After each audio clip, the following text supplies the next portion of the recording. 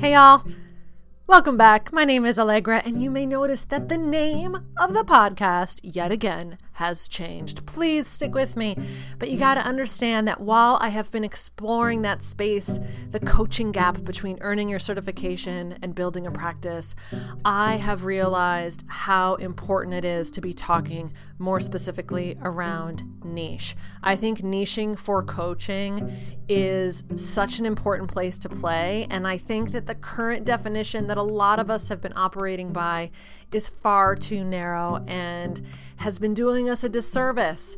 I share more about that beef that I have in today's episode. And to be clear, for some coaches, it works perfectly. Like what's out there is awesome for the right people. But for others, myself included, and perhaps you, this idea of niche has been elusive. And I have experienced so much clarity around this subject over the past few weeks that I just have to focus in. So the niching compass is where I'm going to play. If you would like to see more about how this is evolving, please visit www.nichingcompass.com. That's NICHING compass.com, where I've recently uploaded a video to share my perspective on what I think is missing and offer an alternative definition and illustration of niche. So take a look there if you'd like after this episode. But in the meantime, thanks for being here. Thanks for listening. And please enjoy my beef with niche.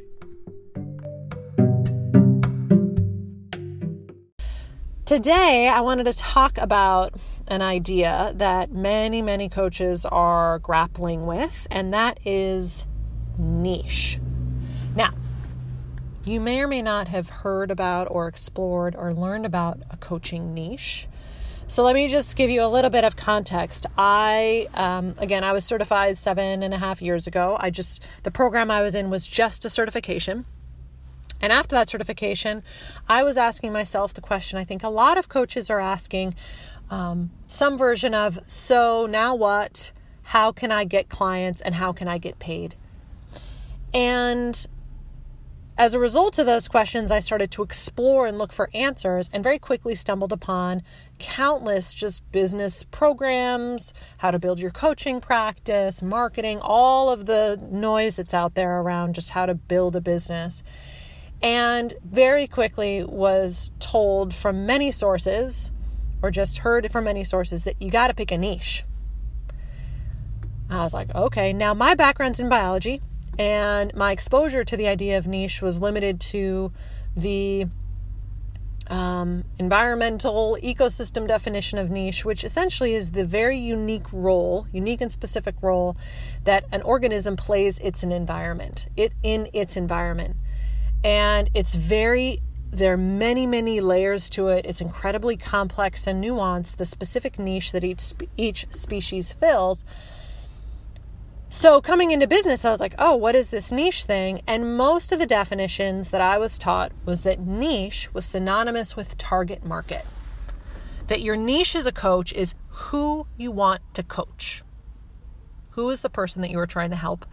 And it was captured by many different names, right? Ideal client avatar, your target market, who are they, what are they doing, what is their problem, what is the solution you're offering, what's the result that they can expect. It was very much like your niche is this person out there. And I was like, okay. So I really have spent years in my coaching practice thinking, well, that's my niche. Like my niche is who I'm working for.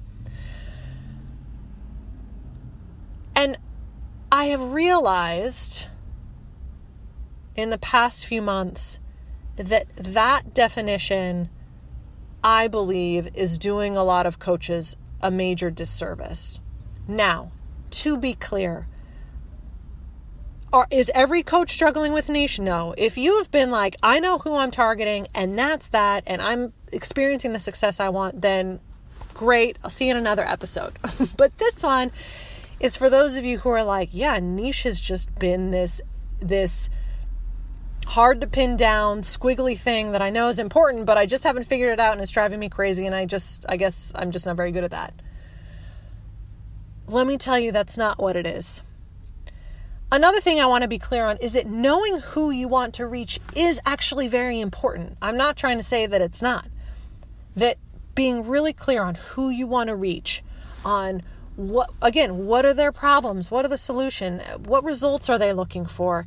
Is an essential part of your niche. It's just not the only part. Now, here's the problem with focusing on who. And I can speak from experience. My ideal client, my avatar, my who has changed countless times in the course of my coaching practice. And in reflection, I realized what the struggle was. I was told that to build a coaching practice, I needed to pick a niche, and that my niche was who I was going to target. So I was like, okay, if I want to have a successful practice, I better be really clear on who that is. Here's the problem. When you are a new coach, when you're even have some years under your belt, I cannot stress how important it is to feel freedom to coach as many different kinds of people as you feel inspired to work with. When new coaches say to me, what advice do you have? I'm like, coach your ass off. Find people, coach them, see what comes up, see what you like, see what you don't like. Feel free to if you're coaching women who are returning to the workspace after having kids, and you meet someone who's completely outside of that but totally resonates, and you're like, oh my gosh, I can help them. I can help that female business owner and the problems she has. I want to work with her. You should feel like you can do that. I may have mentioned it before, but med students, doctors, they come out of medical school and they enter years of rotations and internships, and they shadow different doctors and work in different kinds of hospitals and clinics and medical offices, because not only are they learning how to master their craft of being a doctor or a physician or a surgeon, they're also playing with and experimenting with all the different ways they can show up in their field. And I think coaches are not encouraged to do that. I think the loudest model out there is earn your certification and then build a practice by picking a niche and sticking with it. And again, that may work for some people. Awesome. That's great. But for those of us who are a bit more creative and experimental and adventurous and want to just test it out, it can feel counterintuitive, right? Because then we're like, well, my niche isn't stable, so I guess I don't have a very strong coaching practice. So I have a bit of a beef with it. The more that I hear oh yeah, niche is your target market, I'm like, ugh. Who you want to work with is only one part of it. And I'm working on fleshing out how I want to describe what these other parts are.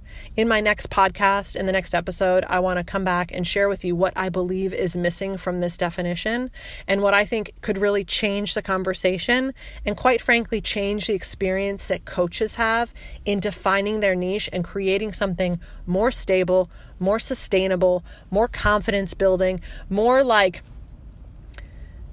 just well-rounded and reliable than the narrow definition that I think is what is being taught out there to a lot of us. And I may be ruffling some feathers because I'm speaking about it a bit differently.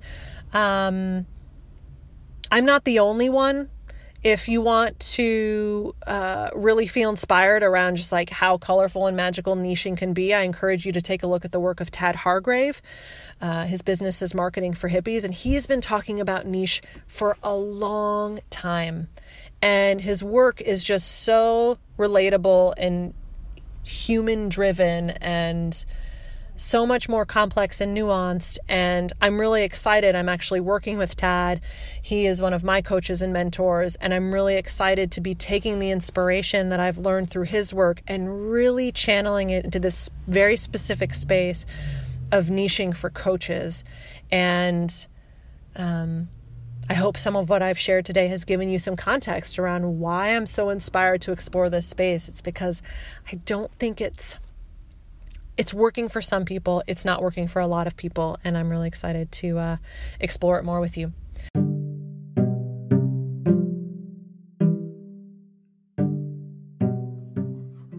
So there you have it. Thank you so much for sticking around and listening to this perspective I have on niching. I hope it's been insightful for you. I would love to remind you again to visit nichingcompass.com if you would like to watch a more comprehensive video about what I think the definition of niche should really look like and the role it can play in your practice. And I invite you to head there, take a watch, share if you feel so inspired. Thanks again for being here. See you next time.